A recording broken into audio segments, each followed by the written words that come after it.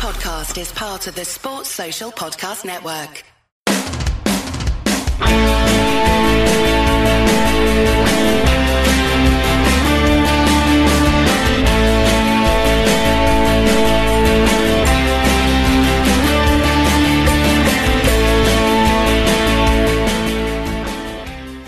Hello, I'm Martin Ramsey and welcome to Dominant, part 2 of our 4-part series on 92-93, The Impossible Dream. I'm joined this week by Andy McGowan and John Cowden. How are we, Andy? Very good, Martin. Thanks for having me again. It's our pleasure. And John? Oh, delighted to be here. And for any listeners, just put this one in repeat ad nauseum because I don't think it gets any better than this. Yeah, it might not, you know. We have been doing, I can't think off the top of my head, maybe 24, 25 episodes, maybe more than that. And this, as you rightly pointed out before we went on air, John, the first show we've done where there's no defeat, there's not even a hint of a draw. It is win, win, win all the way from start to finish. And the sense of something special really happening. Let's get cracked into it then, guys. And Europe, David and Alan last week we talked about the draw being made and Lyngby being who we obviously were paired with. They'd lost a couple of players after the European Championships because that incredible success from Denmark, but they still were. There was still some kind of sense of trepidation. Rangers should win, but as you've mentioned before, John, Rangers should have beaten Sparta Prague. We had not got off, quick and running in these European campaigns for some time. Before we talk about the game, any nerves, any trepidation, any doubts in the back of your mind about Lyngby's visit to Ibrox? John first, then Andy. None. Denmark is still, I know they won the thing, but most of their best players either were playing abroad or have been poached to go abroad. And we generally have a good record against Danish teams in a way that we don't against Czech teams. So, and the way this team's going, it's not like a year before. I mean, when they come, we're just beginning to click through the gears, i.e. after the Aberdeen game. It doesn't, there are a lot worse things. In Denmark, when we've played, I think, it doesn't fill me with any fear whatsoever, which is unusual. I mean, there are probably it's one of the few draws in this whole thing where you go, and not be scared of it. I'm not saying we played brilliant in either leg, particularly the first leg. But no, I had no doubts that we would get through, but I did have doubts whether we'd get through the one after it without knowing who the one after it was going to be. And any reservation? Because again, on paper it shouldn't be a problem, but as I said, Rangers have not troubled the later rounds of European competition since Stoya. Any reservations, well, would be classed under that, your favourite phrase, Martin, scar tissue, based on previous years, but as John's saying there, we were starting to look a very strong team, efficient but ruthless, and as draws went, we were expecting to go through there. So I can't remember there being any major trepidation whatsoever. We were starting to believe in ourselves as a team and as a support. Well, it's funny, football, isn't it? I mean, we talk about sliding doors moments all the time, and we know what this season is going to give us. We know how it's going to develop, how it's going to unravel. But there were some early scares in that game. Away goals, of course, what it had done for us against Prague. Henrik Larsson, not that one, who'd scored, I think, 3 goals for Denmark at the European Championship, including both in their semi-final.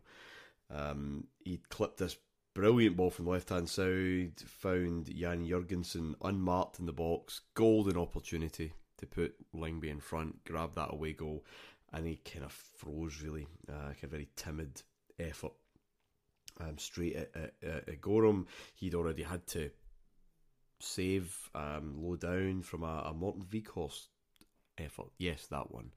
and Lyngby had one cleared off the line as well, by which point, however, Rangers were ahead. Mark Cately had kind of stuck his head where many wouldn't, a very brave low header, and was involved in the second half with Peter Hoekstra to give a wee bit more comfort, as Rangers in the second half performance, I think, kind of deserving of that 2-0 win. It was going to be something special to knock us out, and yeah, that didn't happen. 1-0, a very late goal to seal it in Denmark. Ian Durrant running off for a kind of counter-attack, composed finish. We'll see a bit of that in the next coming years. And John, your confidence was verified in the end. Yeah, the other thing which made me confident or gave me a better reassurance was playing the home leg first, which generally I prefer to do unless it's in the semi-finals of European competitions, because we don't get the away goals. In the way that the Tims don't get pragmatism or goalkeepers saving shots, away goals are like our nemesis, and second legs. Put it this way, that boy would have scored in the foot early on if that had been the second leg. I mean, just like Bucharest, Red Star, I mean, it just happens. You know, we don't do away goals. We don't understand them in any shape or form. But there is a different dynamic. There's less stress from the crowd as well when we're not chasing. I don't think when we're chasing the result, the Ibrox crowd is the best generally in Europe, and I'm talking over a period 20, 30, 40 years. So yeah, it's pretty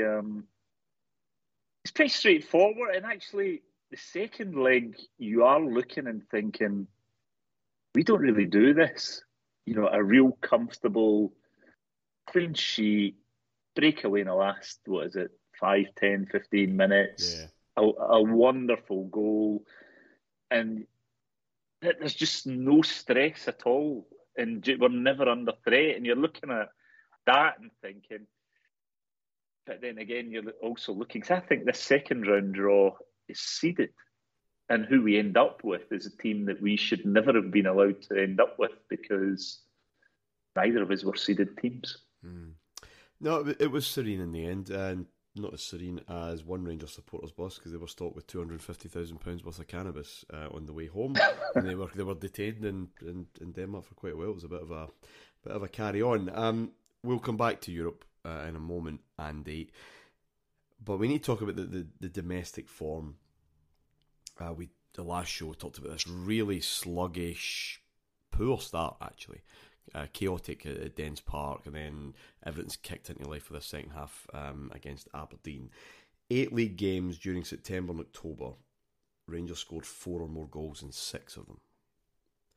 4 of those games being away from home. 4-1 win at Motherwell, Partick Thistle, and a 5-1 win at St Johnstone. St Johnstone being a ground that's, we didn't lose, but it had really troubled us. A few points dropped there over the last couple of years, and of course, you know, Kuznetsov and Aggie Moffat and all that.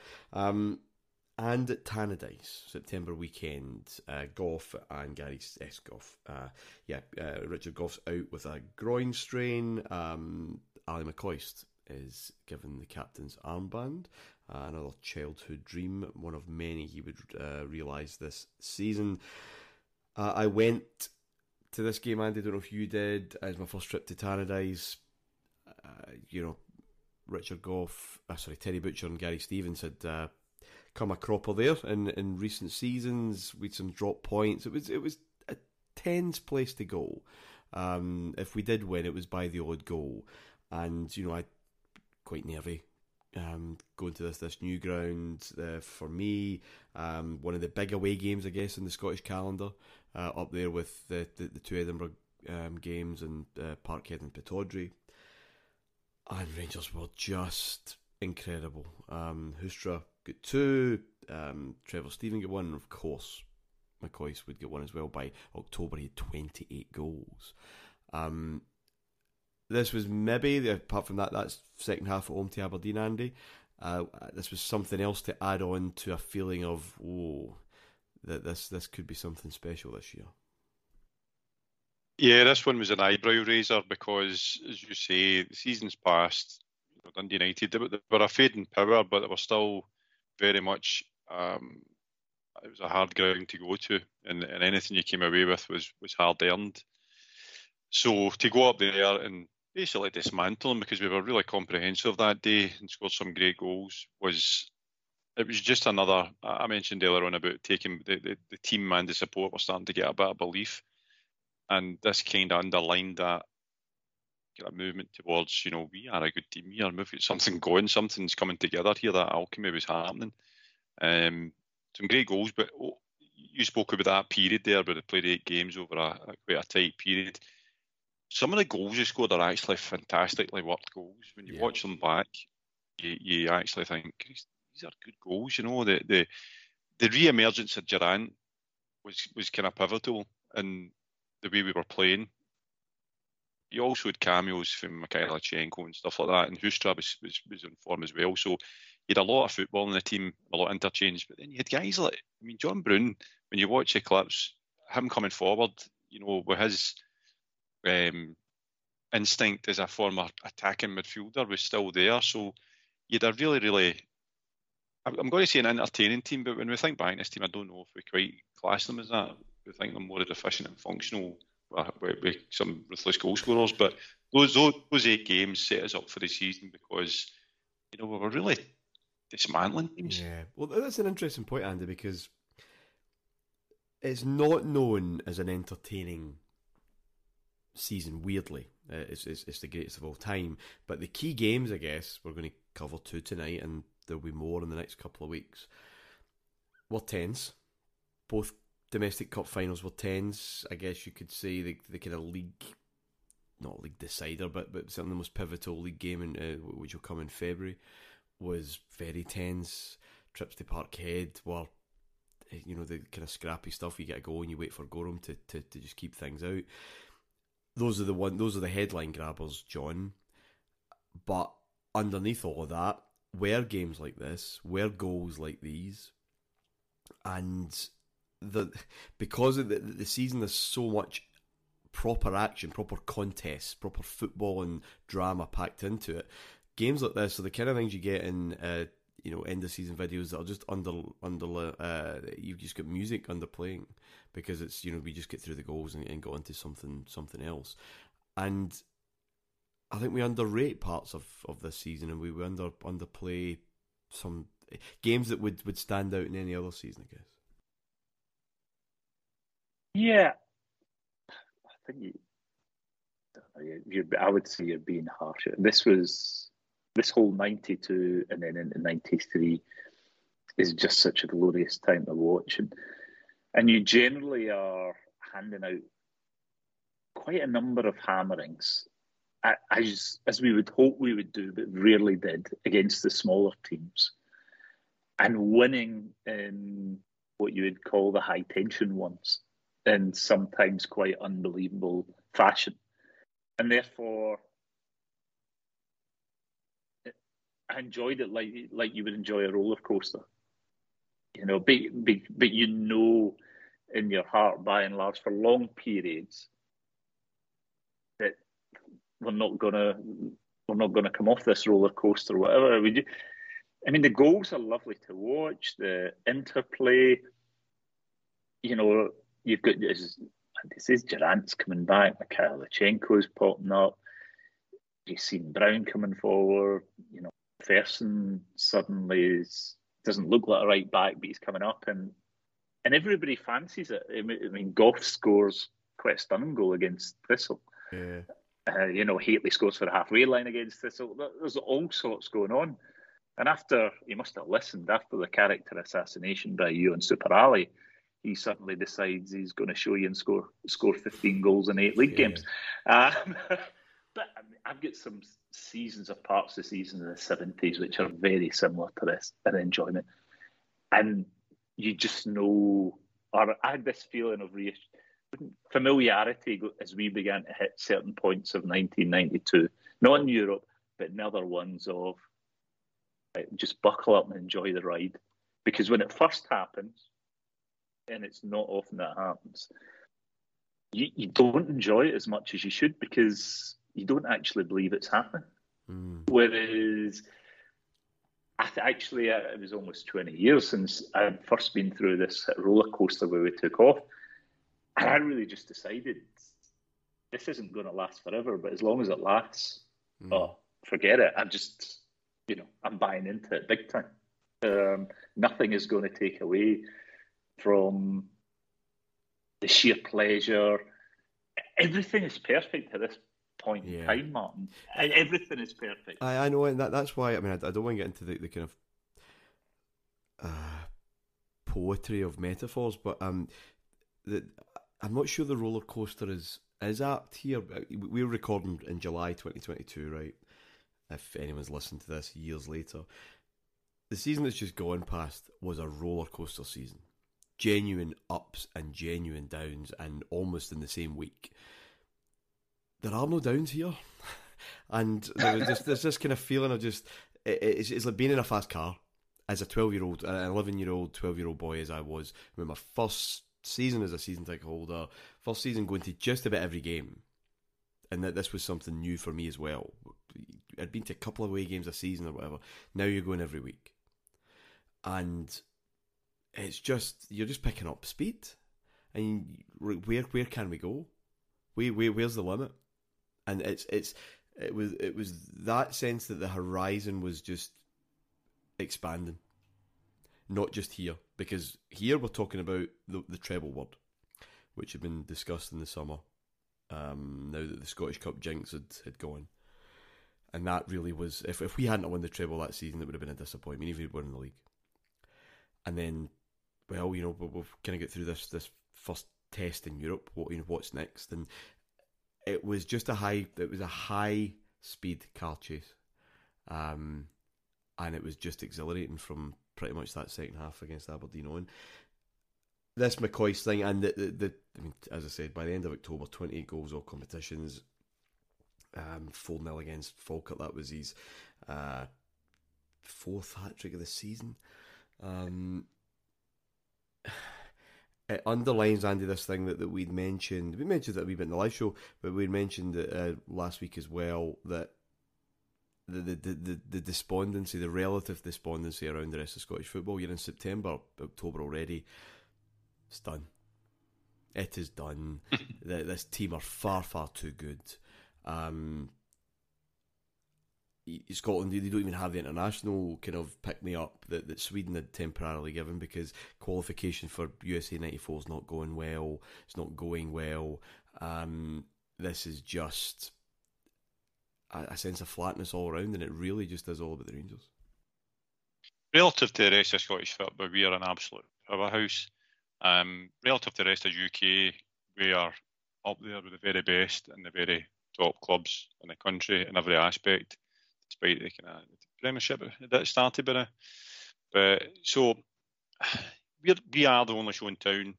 We are the headline makers, and nothing looks like changing anytime soon. I think that's where the flatness and despondency came on, Martin, because there was nothing in the horizon to suggest otherwise. No. There was no resurge from Celtic happening anytime soon. I spoke of Dundee United being a fading power, so were Aberdeen. So the new firm is no longer what it was just a matter of 6-7 years before. So Rangers were stripping away from the rest of Scottish football. The advent of Champions League was on the horizon for us as well in earnest, and this is where I remember the hubris really kicking in with us as a support. But it was all justified. This is the thing. Yeah. We're talking about sweeping teams aside here, but we're sweeping the whole of Scottish football in every aspect aside. And during this kind of powerhouse league run, the only two scrappy-ish games where we weren't winning 4 and 5 were against Edinburgh clubs. At home to Hearts, we won 2-0, and a fortunate 1-0 win against Hibs. Rangers weren't particularly good that day, but we did win 1-0. Interesting that the midweek after those games, we had cup football. First of all, the League Cup semi-final against St Johnstone at Hampden, 3-1 win, McCoy's hat-trick, you'll be surprised to hear, and the Hibs game, that fortunate 1-0 win I spoke of. Perhaps minds were justified to be on something else, because we were in the European Cup second round that midweek, which of course would see the visit of Leeds United. Well, we didn't know that when the draw was made. I'm sure, but if you've still got your ticket, I still have mine, funnily enough, and it still says Rangers versus Leeds United or VfB Stuttgart, because by the time they went to print, we didn't know. John, this was a shambles by UEFA, really. Stuttgart, the Leeds Stuttgart double hit, the two ties in that first round. Brilliant example of the old style continental competition, continental contrast between British clubs and European clubs. Stuttgart blew Leeds aside in Germany. They had a spell of about 17 minutes. We scored 3 goals without reply, no away goal. You're needing this Herculean effort at Elland Road, and they gave it some. I mean, Leeds really did give it a good go. They won 4-1. The German goal kind of punctured that. They had a late rally. Could have had a fifth that would have ended it, of course. But they went out in away goals until we find out there's been some administration issues in the Stuttgart side, and they've selected in their squad 4 foreigners. So they've broken the rules. They should have been eliminated. Let's just say the relationship between UEFA and England isn't quite completely healed. We're only 2 seasons or so into the re-entry. So they fudged, and there was a compromise of a playoff. Shouldn't have been a playoff. The rules were broken. It was very clear Leeds should have been through. They played on a Friday night in the Nou Camp, Barcelona, and Leeds, of course, won. And every Rangers player tuning in knew who they wanted to face, and that was Leeds. They were a bit aggrieved. John Richard Gough writes about this in his autobiography, that a lot of success in the last few years, but wasn't getting enough media attention, or maybe media attention anymore. The media attention that the Souness Revolution had originally kind of engaged from down south had disappeared now that they were back into the fold, perhaps, and that respect had kind of waned a wee bit. They were keen to put that right. Do you have any memories of that Friday night, and did you have a favourite choice in mind? Yeah, I remember I was watching around because we drew Stuttgart, and then we actually got Stuttgart, and then it came. I wanted Leeds, actually it was for Scotland, England, but not Scotland, England in the way, just because I knew it was likely to be less tactical and more of a game that we're used to. And Leeds were far better, but like an Old Firm game or a real tough Aberdeen game, those kind of games. Whereas German technical teams at this point in a 2-leg affair, I didn't think we were geared up to it. Actually, getting into the 6-game thing didn't hold as much trepidations as if you'd have drawn a half-decent European team in a 2-leg affair, because we'll prove it the next season, we don't do well in those kind of scenarios. And it is, I mean, at this time as well, I'm based in Edinburgh, but living in Glasgow, but I'm travelling most weeks down to England, various parts. And we are, even before the Leeds game, we are starting to get a bit of respect and, to a degree, recognition again. If we were, it's probably this season, I lived in England from 93 onwards, it's the last time we are seriously given any kind of kudos, consideration, not just the sweaty socks, but there is an admiration about us and some of our players. And it's joyous, as we'll go into the 2 games here, which really put in the bracket. But we are getting talked about more than Gough would allude to, but it doesn't surprise me because he's up here, whereas I was down south, and there was disparaging in the papers about your ordinary punter on the street, your football fan. They did have it, and they genuinely, and I'm not saying this to wind you up, they didn't rate Hateley. It was weird, one of these weird things. No, Hateley was kind of like, they're dice, but they loved McCoist. I don't know if it was because McCoist turned up in big Sky games, like the Cup semi-final, he does it against Leeds. I don't know what it was. They think McCoist is the real deal, and Haitley is kind of. Well, Haitley's tarred by Mexico. He gets dropped. Beardsley comes in. England power on, and he never really recovered from that internationally. And a lot of your English football in public took the lead from that. And Graham Taylor wasn't particularly, moved from that position either. I take your point about the punters, John, but I think what the Rangers team fancied was the media. They felt that they just weren't getting that kind of respect and recognition, and they wanted to put that right. Did we get it in Scottish press? Yeah, exactly. We had the absence of the traditional Scotland-England game for 3 years now. So it gave the British press that great opportunity to get back into some old tropes and really crank up the hype machine for this Battle of Britain thing. And of course, the prize was a place in this new UEFA Champions League, this new group stage that would have you still playing European football at the end of April. Huge. And again, the English tabloids and most of the broadsheets hardly gave Rangers a puncher's chance against the English champions. But they should have been paying more attention. They had won a title last season, and they had some good ball players: Gary Spade, Gary McAllister, of course, Gordon Strachan, and now Eric Cantona. However, they had yet to win an away game all season. They were shipping huge number of goals, a lot from set pieces, cross balls. Their goalkeeper and defence could not cope with this newfangled back pass. And certainly by the time the Ellen Road game came round, Leeds are in 13th place.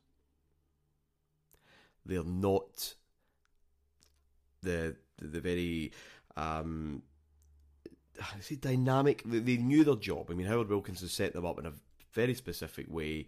A weird long ball team, given the kind of midfield you've got there. It was quite a strange contrast, that Leeds team. But they knew their roles, and they were committed to those roles, and they were worthy champions, even though United kind of bottled it a wee bit at the end. But this was not a team in form, and any cool, sober analysis of this tie, looking at the two teams, who's scoring 100 goals, who's conceding goals like there's no tomorrow. Cool observers would have made this pretty much a formality for Rangers. We were not cool observers. I was very nervous. I'm pretty sure we all were. We were all there, weren't we? Yep. Yeah. The UEFA had reduced the capacity a wee bit because of I guess what they deemed the capacity of the enclosures had to be a wee bit safer. So tickets were like gold dust. No Leeds fans, of course, and no Rangers fans. That was a Rangers idea. It was Rangers that suggested crowd disturbance is not going to be part of this story. Leeds went with it, and the police said, okay, that would be nice, but sceptical about how it would work. But, I don't think they ever felt that no one would go. I think they always knew there'd be some intrepid explorers, and of course there were on both sides. A lot of swapping of tickets happened, but it kept the big numbers down so it could be managed. But a lot of people would have to make do with television, unless you lived in Scotland for that first leg, because it wasn't shown live up here. You had to have ITV Borders or Ulster or whatever you could tune into. For probably one of the last times, we kind of hinted at it last week about this kind of nonsense. 3 Scottish clubs in action that night, 21st of October. Celtic were in Dortmund to face Borussia, and Hearts were playing Standard Liège, both in UEFA Cup. Hearts refused ITV. It was Hearts that refused ITV to broadcast the game live because they were at home and they wanted to protect their gate. This is a quote from Wallace Mercer, dear old Wallace Mercer, presumably keeping a straight face when he said this. A number of neutrals have been buying tickets for our match, and apart from anything else, we feel that it would be a betrayal of them if they were told later that there was a live showing of a rival game. How he quite captured that neutrality is unknown, but Rangers fans without a ticket would have to listen to the radio and then watch as live later on. Did you know anyone in that situation? No. I don't think so. No. So everyone was at the game then. Well, everybody who went regularly, there might have been grandparents, uncles who couldn't go for whatever reason, and were maybe listening to the radio and the highlights. But the guys who were going every week, everybody was there. That kind of thing. There were family members who didn't, but I wouldn't say they're part-timers, but they were occasionals. And if they'd got a ticket, would have said fantastic, but actually would have probably preferred to sit and watch it in the house. Yeah. But we're used to it by then. I mean, this isn't a one-off. Yeah, but how ironic kind of thing. Yeah, but how ironic is it? We know what the Champions League's about to bring us, and it is the power of TV markets, power of TV major countries, and their television markets. How quaint that another club can tell ITV that they can't broadcast the game live. We're on the precipice of something changing very, very quickly, and just changing the whole face of it. Those who were there had this to watch. We must deal with the emotion of the night, said Howard Wilkinson. He paid the penalty when we got slack in the last half hour of the game in that first match against Stuttgart. Other than that, Leeds have performed well. Strachan knocking it in. Fairclough had gone in there. And a brilliant start for Leeds. Gary McAllister silencing the Ibrox crowd in the most effective way. Andy Gorham clutching for the ball and didn't really get a touch on it. Strachan's corner, McAllister's shot, the skipper's example, and a brilliant start for Leeds. Goffs at the near post as well. It's up to Lukic. Oh, and he's fisted it into his own net. The goal's been given.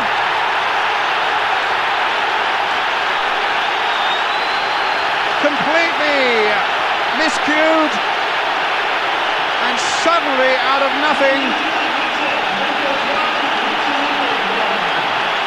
Dorigo watching on the line, couldn't stop it going over the line. It's clearly there, but it's clearly an own goal. Stephen with the corner again.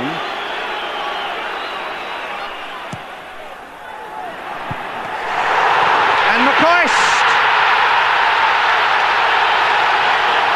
Rangers get the lead.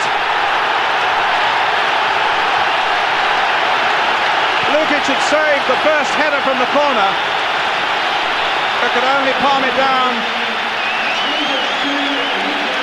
McPherson with a good header, parried there by the goalkeeper, but McCoist finishing it off.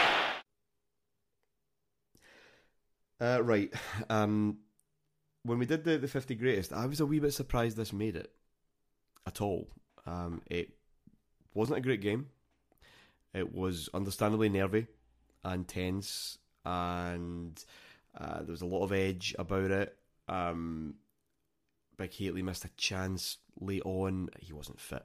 I think that's probably fair to say. That could have made it 3-1, but I don't think anybody left Ibrox full of jubilation, full that we've done the biz, because we hadn't. It wasn't out of sight by any measure of means. So the nerves just continued, Andy, I guess. An incredible start, of course, with that Gary McAllister goal, and so important that Rangers responded quickly, because if it had been 1-0 at half time, for example, that tension spreads, and perhaps the best we get that night's a draw. It was relatively quick. Again, from cross balls, they just could not cope. But it was noses in front instead of, something that we could have, I don't know how many people slept soundly in their bed that night, or maybe I'm just projecting my own experience here, I don't know. I think it was the reason it's been included in the top 50 games was the magnitude of it, and the fact that it was part of a bigger story and was getting through. Because I can't remember a game capturing imagination like this probably since either. I've got to be honest. The hype was huge, wasn't it? I was still at school, and I remember being in my chemistry class, and I had a teacher, Mr. Walker, and I didn't even know he was a football fan. I didn't even know he was a Rangers fan, And the class didn't happen because he's like, I've just drawn Leeds, can't believe it, and rubbing his hands and all this kind of stuff. And he said, I didn't know he was a Rangers supporter. And it was just like, it was so out of the ordinary, Martin, to play the Champions of England at this level. Because if you think back, when else did it happen? Dundee United played Man United in UEFA Cup once. I can't. Celtic 1970. Yeah. There's no been much where you've had the top of England and the top of Scotland pitted together for high stakes. And it's not great for any Scotland-England confrontation in any European competition. It didn't make for great reading. I think we get 5 victories in 22 for Scottish clubs against English opposition. So maybe that fed into the narrative that Rangers are there for a bit of a doing. But there's still time like St and Greavesy, Scottish goalkeepers being ridiculed. The total dismissal of Scottish football. John, your thoughts on the night, and just that slender advantage, better than none, and again that comeback, which is maybe demonstrating something that we didn't have against Bayern, we didn't have against Red Star, and we didn't have against Prague. A huge blow, to lose a goal that quickly and in that kind of fashion. But Ibrox takes a breath for a second or two, and it responds, and the team responded to that. And again, a sign of something a wee bit more resilient now. Yeah. I mean, I went into this game thinking it was 50-50 the tie. And I left thinking it was 50-50 at the end of it. I think it helps that we're playing an English team in Leeds. I think if that had been a Bayern or a Red Star, would the crowd have reacted quite so much because of the height? It was a bit like losing a goal against Celtic early on. There is a reaction from the crowd of defiance and everything else, which you wouldn't have got if it was a more neutral thing. But my recollection, I drove up from Sunderland. I was working to get to the game and then drove back the next day to continue. And the second half of this game was nothing. It was like everybody was crowd, players on both sides was just absolutely knackered after the first half. Yeah. And both teams had went like 2-1.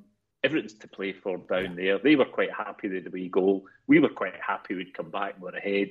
And it was like almost like, right, let's not kill ourselves. We'll see you in a fortnight. I'm not saying it did, but that's the way it felt because so much energy was put out from fans, players, everybody in that first 45 minutes. I don't think there was much left in the second half. I might be wrong, but the second half I just thought was one of the flattest kind of fixtures you would have. Is my recollection. No, I think that's absolutely fair. Apart from that Hateley chance where he looks like he's going to just burst away from, I think it's Fairclough or White, we were used to that, especially against Celtic, and he just didn't have the pace, and he kind of get caught in the ball. As I said, he had an Achilles thing that he wasn't fully fit. Now this is a thing we will probably come back to over the we'll certainly come back to over the next few years of this series, but the next few weeks of 92-93 even. Mercy. This was a bit of a rarity, actually, in this Rangers lineup. You've only got Gary Stevens missing through injury. Dave McPherson fills in there, as he would for most of that season, because Stevens was injured early on. He comes back, he plays against Airdrie in the December. Terrible tackle. And that was him pretty much for the season. And let's be honest, probably for the rest of his time, sadly. But it is walking wounded through so much of this season. I'm jumping ahead a wee bit, but just for a point of illustration, when we go to Bruges in the March, Andy Gorham gets hammered in a collision by Daniel Amikachi, and he's done his posterior knee ligament. Now, it's the one at the back. It can be taped up and you can get through it, but he can't train. He plays games from March onwards, but would not drop out the team. Players played through all sorts of injuries because the team spirit that was getting built up at that time meant you just couldn't let Gorham talks about, when you're injured, something inside you screams, you just can't let the club down. To grit your teeth and keep going, you find a way to cope. I think it also helps that you're going for a European Cup and you don't want to let any other bastard Of steal that course, jersey. of course it does. So of course it it's does. not just for the cause, but I think there is a selfishness, which I fully understand. And bonuses. And bonuses, yeah. But what Smith is able to do, which I think we underestimate in relative terms to the rest of Scottish football, he can rotate, he can give players rests, and this is brilliantly illustrated by the Sunday Mail. If you remember? Because I can. Like, if you picked up the Sunday Mail on the obviously the Sunday day after most of the football was played, you'd find their star ratings. Well, I did as a kid. And at the end of a season, they would produce their team of the season based on an accumulation of these match ratings. Not averaged. Probably should have been averaged, because in 92-93, the Sunday Mail's Scottish team of the season did not contain one single Rangers player. Now, when I read that, I thought, this is absolute nonsense. How could this possibly be? Media bias, blah, blah, blah, blah, blah. Now, there might have been something just undervaluing Rangers players because, well, we're just so used to them being good, I suppose. And then you see, well, John Collins, Paul McStay, Billy Dodds, these guys, they are playing over 50 games of the season. And you realise that Richard Goff's playing 39. McCoist would obviously be out, Haitley would be out from time to time. And Smith could, as the Europe starts to become a thing, rest players, literally rest them, in ways that the other managers simply didn't have the squad to do. And I don't think I'd really given enough credence to just how strong and how much strength and depth we had, Andy, actually, at that time. Squad rotation, something you think of as a kind of newfangled late 90s Claudio Ranieri at Chelsea Tinkerman kind of thing. But we were, and that team of the season thing is a perfect illustration of that. Aye, it's not to you pointed out, Martin. I kind of realised that you're right. There was some by necessity, some by design, but you had a core there that were there invariably more than not. Surprised at the Sunday Mail thing, right enough. But we did have, I was going to say cameos, but it was more than cameos. Had guys like Trevor Steven, didn't play as many games as he normally did. I go back to Mikhailichenko. It never became the central figure that we probably signed him as, but he was still fairly integral over the course of the season. And Goff had a kind of torrid time with injuries, but he still had 40 games in the bag by the end of the season in all competitions. And in other seasons, there's no red zone in those days. In other seasons, he simply wouldn't get anywhere near those numbers because he. Now, the bill for this season is in the post. Mm-hmm. In terms of how broken our team would be at the end of this mammoth effort. But that was the sense of excitement you couldn't miss, or if it was just carefully managed out for one or two games just to kind of tide things over, if Smith could do that. Joe... Is it not helped by the fact the three foreigners, which means that you can afford to play... It's not like you're throwing in young boys in the Scottish game when you're rotating. You're actually throwing in... players that you can't use. In Europe, and they come in and do it where the pressure is on Scottish players. Goff, Gorham, McCoist, Durrant's managed, but Brown, McPherson. Yeah. All the ones, as you say, and it always happens when you have a season where everybody's playing 40, 50, 60 games. They're pretty much knackered for the next season. And let's face it, most of our Scottish players have also played in the European Championships. Yeah. So they haven't really had a break. But no, you're quite right. I mean, it's that. I remember the Sunday Mail things. Usually, who's the Ibsy goal? John Martin would win it or something. Yeah. But Liam Brady, Willie Miller, they can't. They just don't have the resources to just sit this one out if it's key players. Which I think I just maybe undervalue just how we could manage that. But yet you're still players going through the pain barrier on a regular basis. Yeah, you're quite right. The famous English reaction. Well, they were pretty sure that the tie was over, even though Leeds won. John Sadler of The Sun said, yeah, you can write off Rangers. They had their chance at Ibrox. Leeds United, Scottish Leeds United legends, Billy Bremner, Peter Lorimer, Eddie Gray, they were speculating just how many goals Leeds would win by at Elland Road. And Ian St John, my old friend Ian St John, finished TV coverage from Ibrox by saying, well, let's hope for England's sake that Leeds do win. Yeah, the Rangers players were maybe the only group of 15, 16 in the whole country that were absolutely serene and sure. They knew they weren't going down there to something that was, they weren't going to Eastern Europe. They weren't going, as you said, John, going to Stuttgart perhaps with them having an away goal, and they knew tactically what they were going to get. There would be absolutely no surprises. This would feel like an Old Firm game. It would feel like a British game of football, and therefore, well, who's better at that than us, really, in the United Kingdom at this minute in time? No one. But yeah, we will come to that. David Lacey in The Guardian was probably the only one who said, well, it's probably not actually over. He was pretty dismissive of the Premier League and what it would actually provide. He was looking for a British league. For Rangers' interest, as much as anyone else, the domination of the Scottish League has become a ritual to the point where it may become enfeebling. Unlike Liverpool, Rangers have yet to reflect domestic omnipotence in their achievements abroad. A British League would arguably intensify competition and raise playing standards, or at least allay their decline. And as time would tell, he may have had a point. All that Leeds excitement, 4 days later, Andy Rangers are in a cup final against our old friends Aberdeen. Smith was very proud of this victory. Let's hear a bit about it now.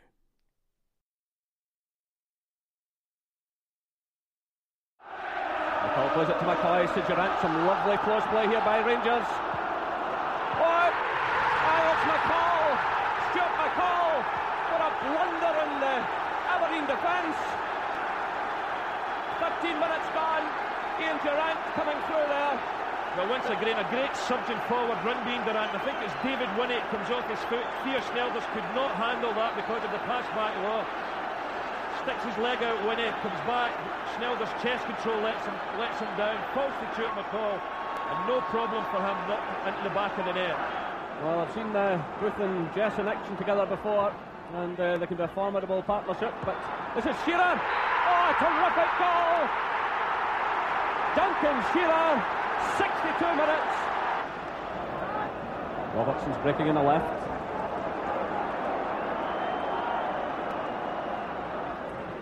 He fires in the cross. Hateley's in there. And the ball's in the back of the net. Well, Robertson's cross went right across the defence and landed in the back of the net. Walter Smith is absolutely delighted. It's Rangers 2, Aberdeen 1. The Robertson cross comes in here. Just off the top of Gary Smith's head and in for an OG here. Good ball in, teasing cross. Oh, that was a tragedy for the Aberdeen defence. This was a win which underlined the determination of these players of mine, he said. People say that, it was strength, I think, and strength of will, I think, that got Rangers through that day. The first half, I thought we were superb.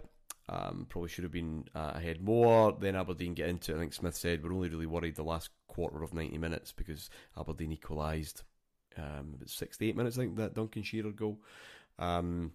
But in extra time, it's Rangers that come to the fore. It's Rangers that are the stronger team. It's an OG, but it was coming, and Rangers kind of toyed with it kind of near the end. Loads of fond Skull Cup memories, Skull Cup final memories against Aberdeen, Andy. This was the last Skull Cup final, I think, under that sponsorship. And fitting then it should be Rangers Aberdeen, but they didn't really provide anything remotely like some of the previous incarnations. So, what was this, Martin? 4 days after the Leagues game? Yeah. 4 days. So, I mean, the emotional toll kind of understated here, because we spoke earlier about the magnitude of the Leeds game and how it was just one of the imagination sapping things. I mean, it's the ones that you visualise in your mind what's going to happen for the full 2 or 3 weeks before it. So this cup final was a wee bit an afterthought because of it. And I wouldn't say we were running an empty, that would be a total exaggeration, but there was a toll to be had by playing a game like that against such a good team, both physically and mentally. But I go back to the phrases I used at the start of this podcast, which was efficient and ruthless. We dug it out, but I think probably looking back, and I'm willing to be corrected here, I think we should have been more comfortable in 2-1. It should never have went to extra time. We should have been ahead by more in the first half, yeah. And the first half, as I recall, played really well. Should have been more. And Shearer's goal, I think, was a loading diving header. Does that ring a bell? He managed to smash a low header in, but is it actually one he swivels? It's actually a great goal, actually. Yeah. He's the goal. Sorry. See, your old mind's better than mine, John. No, I watched it today. At least you're honest. Maybe I should have. But I remember we dug it out, but we still fully deserved it. And it just added to that belief that I was saying earlier on, was just building that, we're becoming a winning machine here. There's what's going to happen for us to actually drop something here. John, just a couple of things, John, on this. Words from Alex McLeish before, just in the build-up to the game. People say that Rangers are stronger and better, but I know that we can always compete with them. On our day, I believe we can beat them. This sounds like not a non-league team, but you know what I mean, a kind of lower league team going somewhere in the FA Cup, a real underdog. Not who would be our kind of closest rivals in all three domestic competitions. I think again just underlines the status change that we've got there, and also that first Rangers goal, opportunistic finish by Stuart McCall, but it comes from a Theo Snelder's mistake because this back pass law is in and it is causing absolute mayhem. You can see the panic on Snelder's face when he realises that pass back from Brian Irvine, he can't pick it up, and it's still quite fresh. I have no idea why he didn't pick it up, because I'm not convinced it's a pass back. He gets his foot in the way, and I'm not convinced the Scottish referee in a cup final would give us an indirect free kick, or indeed that we would be able to score from it. But he doesn't know. It's confusion, it's chaos, yeah. If in doubt, you might as well take it. I mean, you might as well take the risk, but Schneider's was never a big risk taker. It was, from watching it in recollection, in some ways it's just like, here we are in 2022, it's like the Scottish Cup final against Hearts, where you're pretty not confident. There is an air of inevitability about it without it being a stellar performance, with the game having been overshadowed by other games prior to, and in this case, coming up. It's only a big deal, this cup final, in terms of A, we're in a cup final, and B, because we desperately want a treble. But the League Cup is like, familiarity breeds contempt, doesn't it? But there is, you listen to McLeish, who's he trying to convince himself? His own team? Himself, yeah. Or maybe his own team. But certainly it is somebody who is, I could have been a contender. I just think it's so small. It's on our day, you never know. If we'd got to if we drawn if we got St Johnstone in the final, that's the kind of tone that you'd be expecting. And I think it speaks again to this kind of shift. Anyway, that's 3 trophies now back in the trophy room, all 3 domestic trophies. Hopefully it would remain that way at the end of the season. Another league game just to pick up on in between, because what we have here is an 18-day period of non-stop excitement, big games and wins that I'm not sure I can remember being involved in since. We've had exciting periods of time, as I said, 21-22 has had quite an exhausting and involved end to the season, but this was so exciting. The kind of lesser part of that was a home league game against Motherwell on Halloween. Smith rests Durrant and Haitley, Goff, Stephen. And Rangers are a bit sluggish. Motherwell go ahead. We get a fortunate penalty, I think it's maybe fair to say. McCoy scrambles one in. But the second half's far more like it. John Brown has a volley. And Ali McCoy scores a fourth Rangers goal that is just stunning. 10-pass move, the final 4 of which were just one touch. That was his 5th and final hat-trick of the season.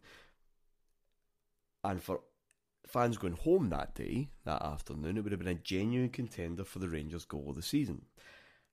By the Wednesday night, it would be in 3rd place.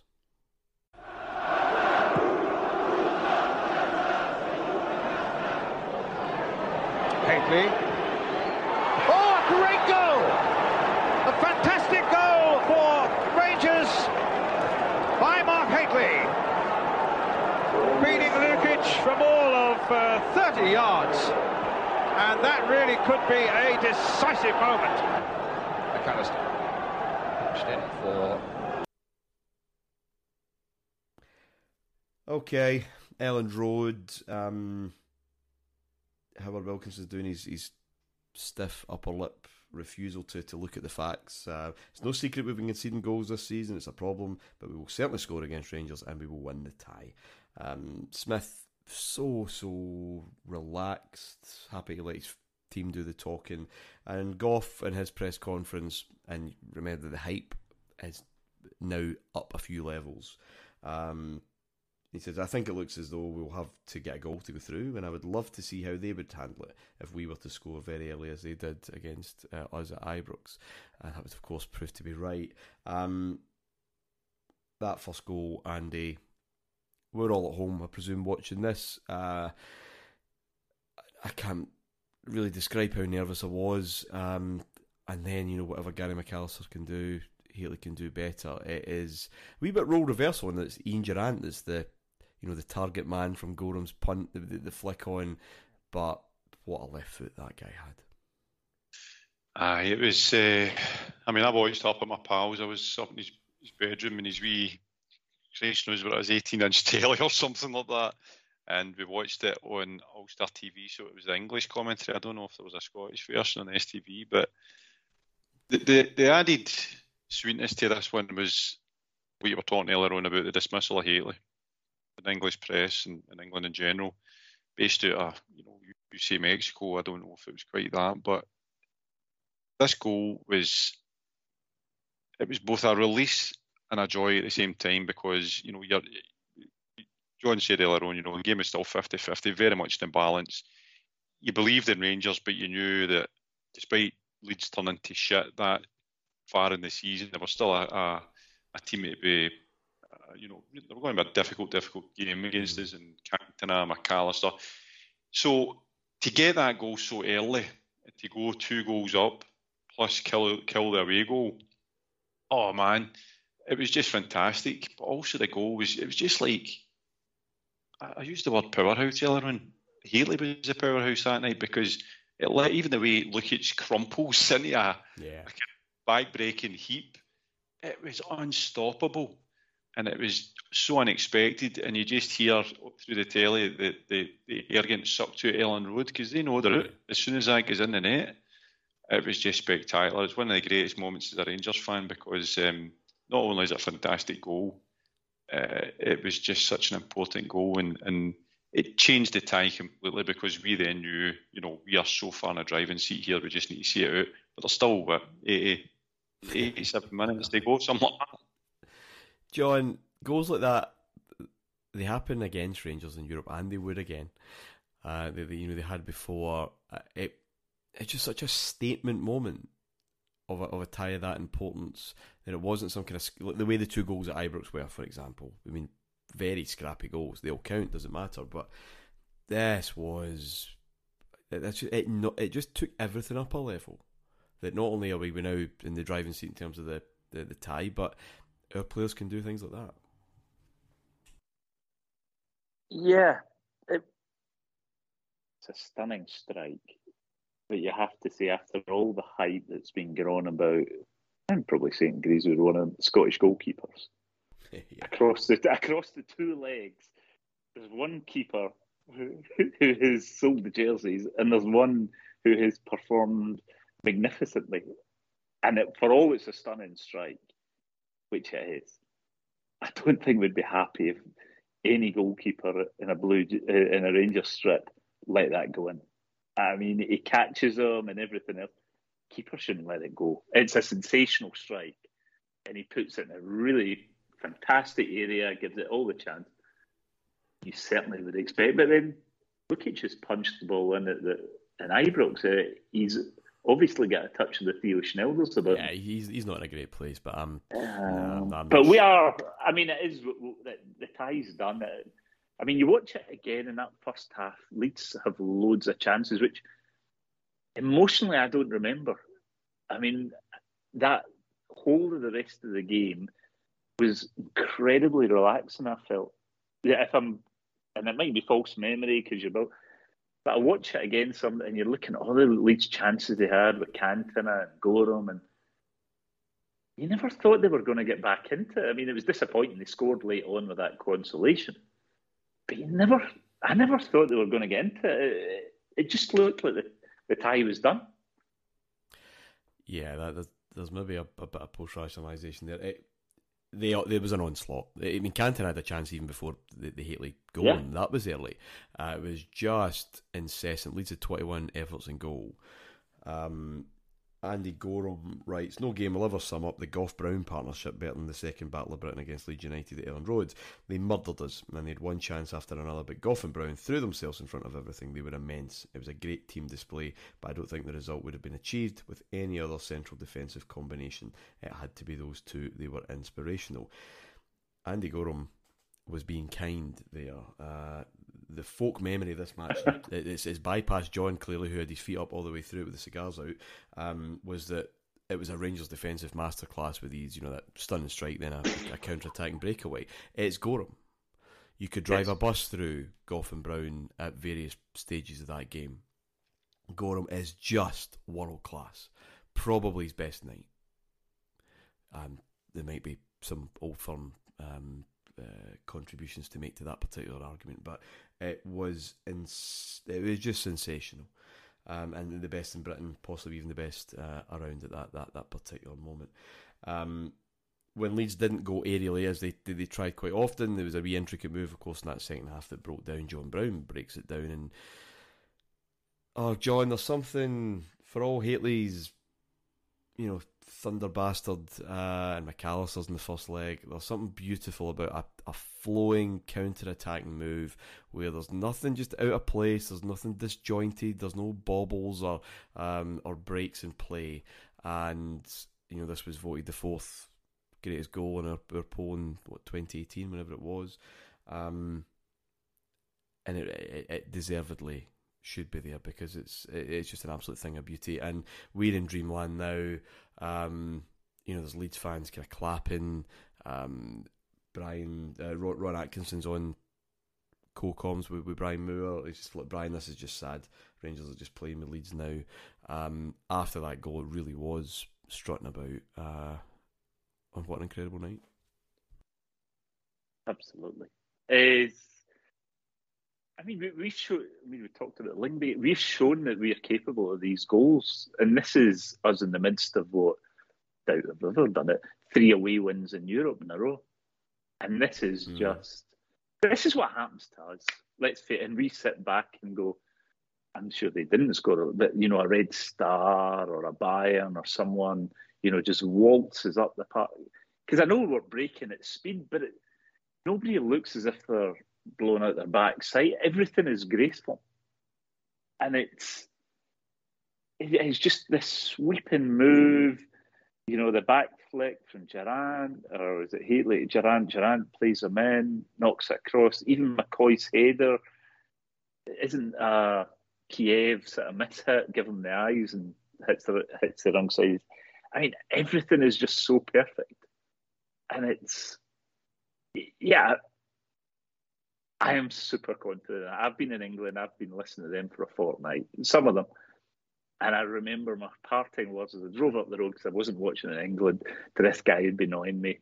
And he said, bet money. I said, I'm not betting money. It's all about glory. But we're going to win 2-1 tonight. And I rarely make predictions on scores because it's jinxes it. And I remember, as soon as Hateley put it in, I thought, well, this is it. You know, it's happened. And this goal is just fantastic. Dale Gordon almost killing McCoist or whatever. Yeah, it never failed to think, how's Ali survived that celebration? It's just incredible. His legs haven't snapped in two. Andy, your recollections of the goal and just that sense now of, God, this has been done, and it's been done in style. We haven't, in terms of that goal, we've not scraped our way through. These are two goals of absolute brilliance. You know, we as Rangers supporters, and we've just went through a fantastic European run as we record last season. I think we crave the external recognition more than we actually let on, and I think sometimes, you know, getting kudos from beyond these shores means a lot more to us than maybe domestic glory. But this for me was a pinnacle, because if you wanted to go in and tell England how good you were, these two goals could not have done it any better. And apart from that goal going in and it killing the tie completely, stone dead, and you know you're through, it was just a brilliant goal.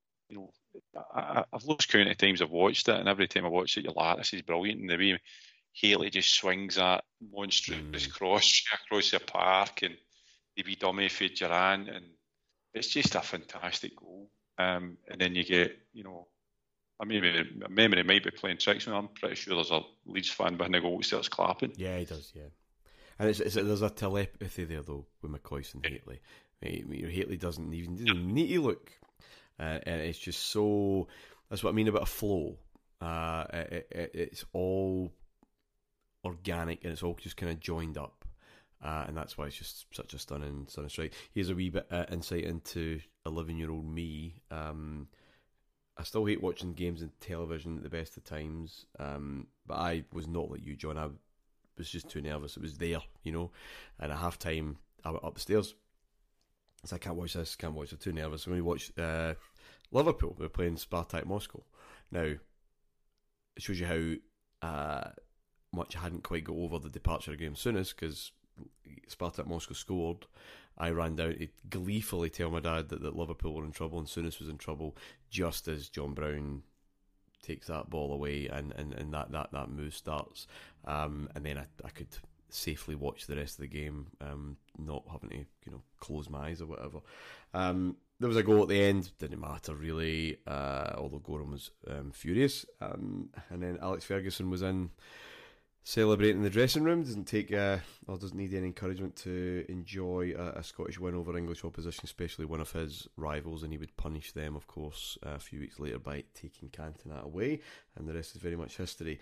The players went to Manchester. They persuaded a nightclub owner to basically open all night where they could celebrate properly. They knew a few people who'd made the trip. There's loads of brilliant stories, of course, of people buying Leeds season tickets whenever the draw was kind of confirmed, buying Leeds tops and scarves and whatever else just to get down.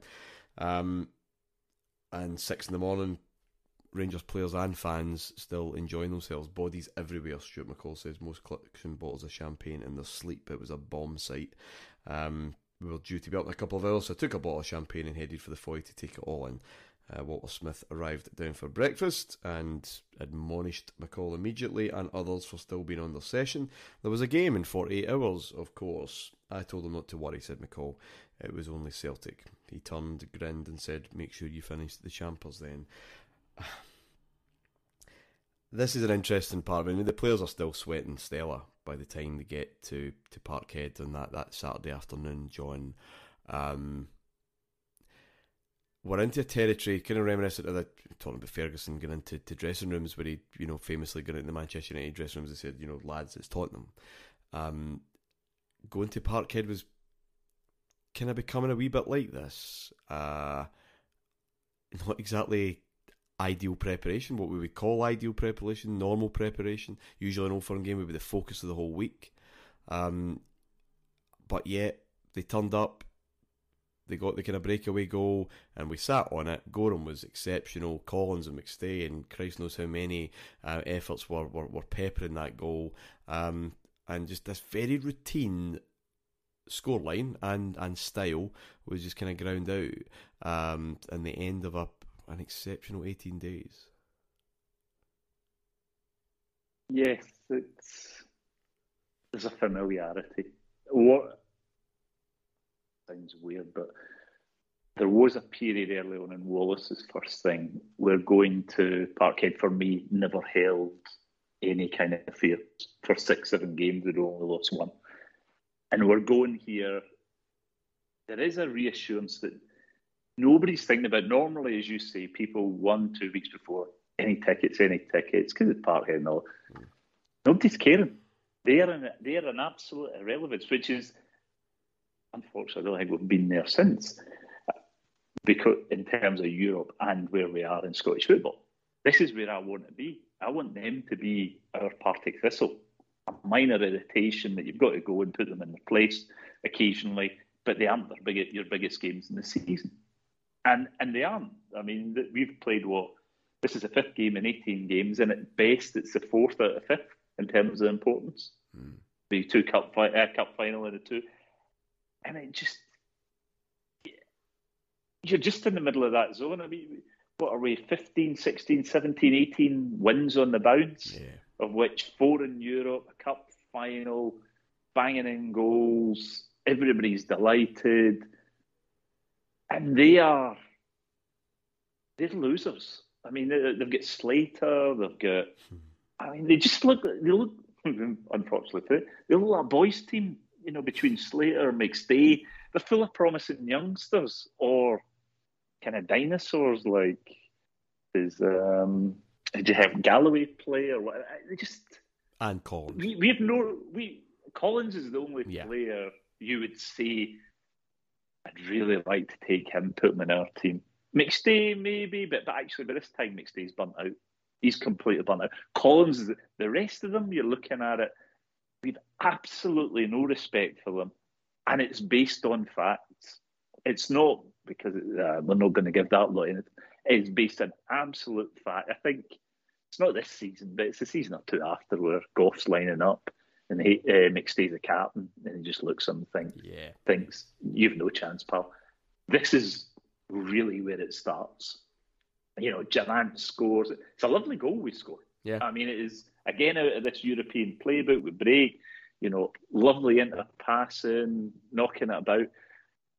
If they'd have scored, I think we'd have went up the park and scored again. I think we're playing within ourselves because, well, why waste energy? We've got 6 games in Europe to go. Bigger things. Bigger things to go. We don't need to worry about this. And they know it. Their fans know it, and this is what's really going. And will get worse, particularly after the CSKA Moscow game. They genuinely begin to believe we're going to win the European Cup more than us. They are, by the time Christmas comes, their letters to Santa Claus are, please don't let Rangers win the European Cup, because their perspective and everything, they're not going to win anything. We are far and away, and they can accept that we're far and away the best team in Scotland. But we're actually knocking about in Europe now and looking the real deal. And it is a frightening, it's a delightful prospect for us, but it's frightening for them, which made it even more delightful. It was just a great game. I mean, not a great game. It's a great feeling to go there. Yeah, it's a great feeling just to go and okay, this, who are we playing? Oh, it's them, right? Okay, we'll go with a bit of sing-song. And most of the fans are hungover as well. If we'd have lost that game, it'd have been a pain, but actually, it'd been one of the fluke results that you get, almost up there with Dundee beating us 4-3. And this was the 7th of November. Rangers are 6 points ahead of Hearts and Aberdeen, 8 points ahead of Celtic. Only twice since arrival, Souness said, had we been ahead at the same stage of the season, and one of those was only in goal difference. This, it is starting to be a different league again. Sorry to labour this point, but it's here that things have really, really shifted. And how often. Funny to say that an Old Firm game is kind of an irrelevance. It's certainly in November when things are still up to up for grabs. But it kind of felt not an irrelevance, but a secondary consideration. It was, we just kind of take it for granted that we would do the bits. Aye, it was contempt, absolute contempt for Celtic, and that there were a gnat flying around a bull's tail. We had to, every now and again, we had to swat them away. They were a bit of an annoyance amongst this excitement that we had for the new pioneers in the Champions League. Now, that to frame it as that is a bit of an exaggeration looking back, because it's still an Old Firm game. They obviously raised their game. It was the biggest occasion in their season when they played us, and there was obviously a lot of pride at stake for them, given that they were effectively in the doldrums.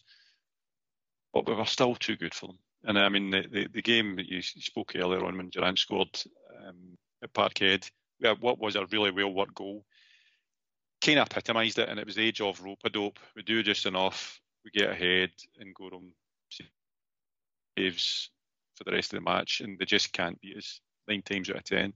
So, I don't think there's any danger in Labour in this point, Martin. We were so superior to the rest of Scottish football that the only people who could beat us domestically were ourselves. No matter what was thrown our way in terms of injury, Trevize, there was nothing really going to hurt us unless we totally took our eye off the ball or had a collapse of attitude and application. It was as simple as that, and I went for every single team, including Celtic.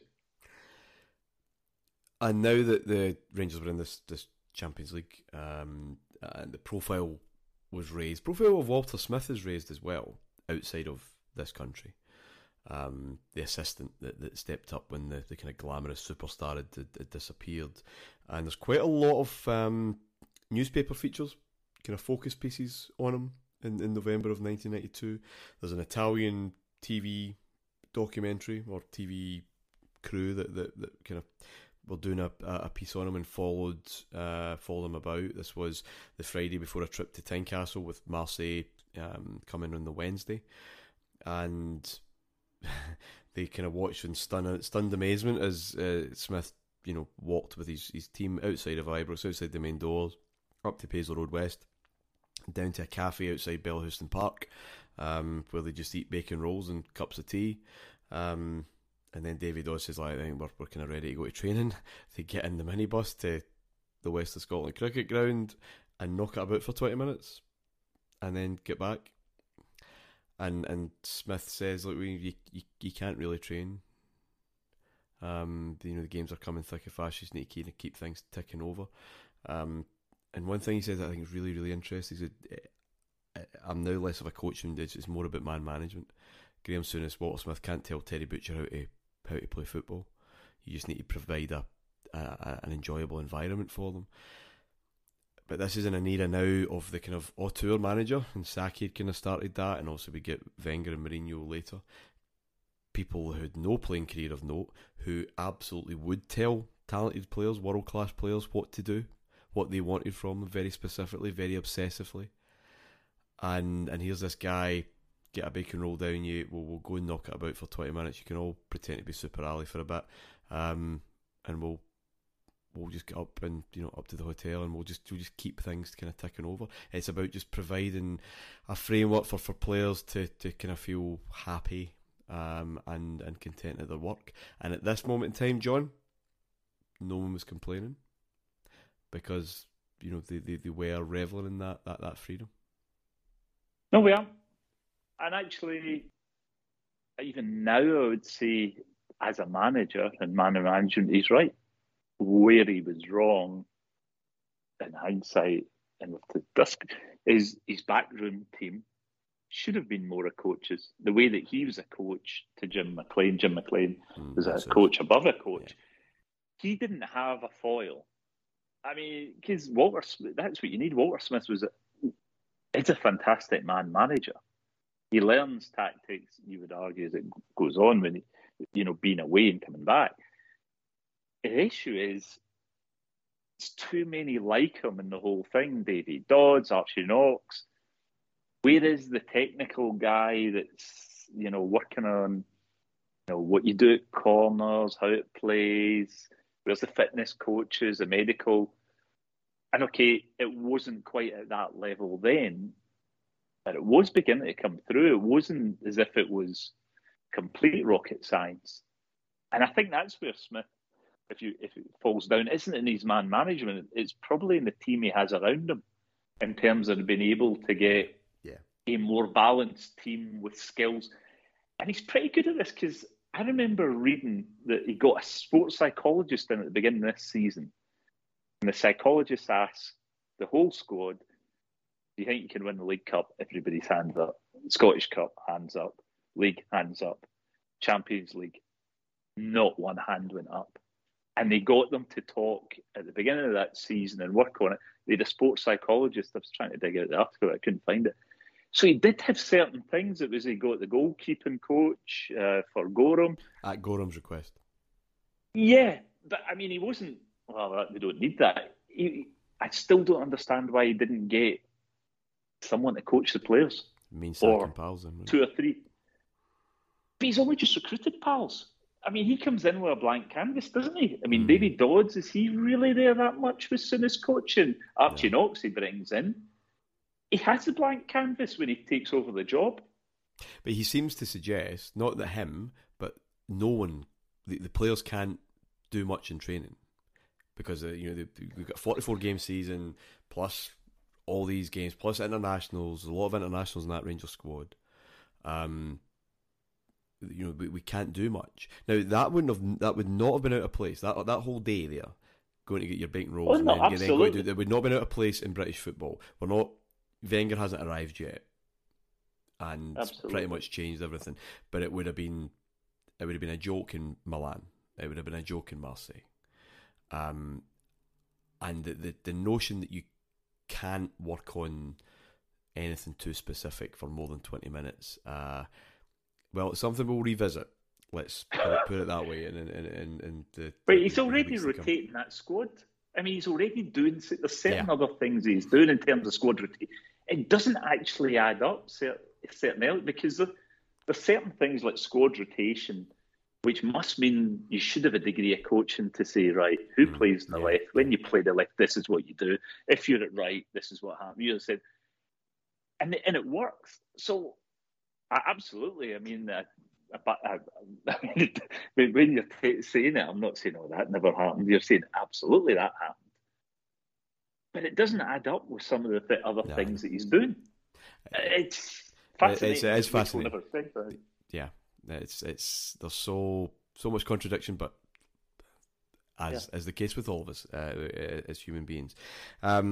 Listen, guys, thank you very much. An enjoyable episode. No sorrow to report, but thank you, John. Oh no, thanks for bumping us up in the rotation to take this one, because this is peak hubris and everything else you can throw at it. So, yeah, you'll be back for the tears in a couple of weeks. Thanks, Andy. Thanks, Martin. These are the days. These are the days. They were, and as I said, an 11-year-old, I went to Parkhead for that for the first time for an Old Firm game on that 7th of November, and I went on a bus, and as traffic started to get congested near the stadium, there was a car full of Celtic supporters in front of the bus. One showed his appreciation of our colours by mooning the supporters bus. 3 Rangers fans then removed £20 notes from the pockets and waved them in response. There was no comeback.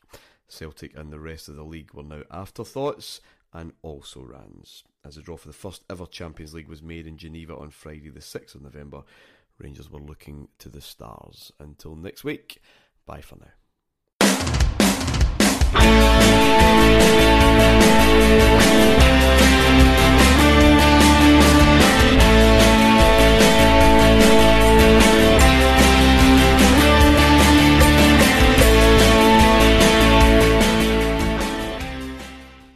Sports Social Podcast Network.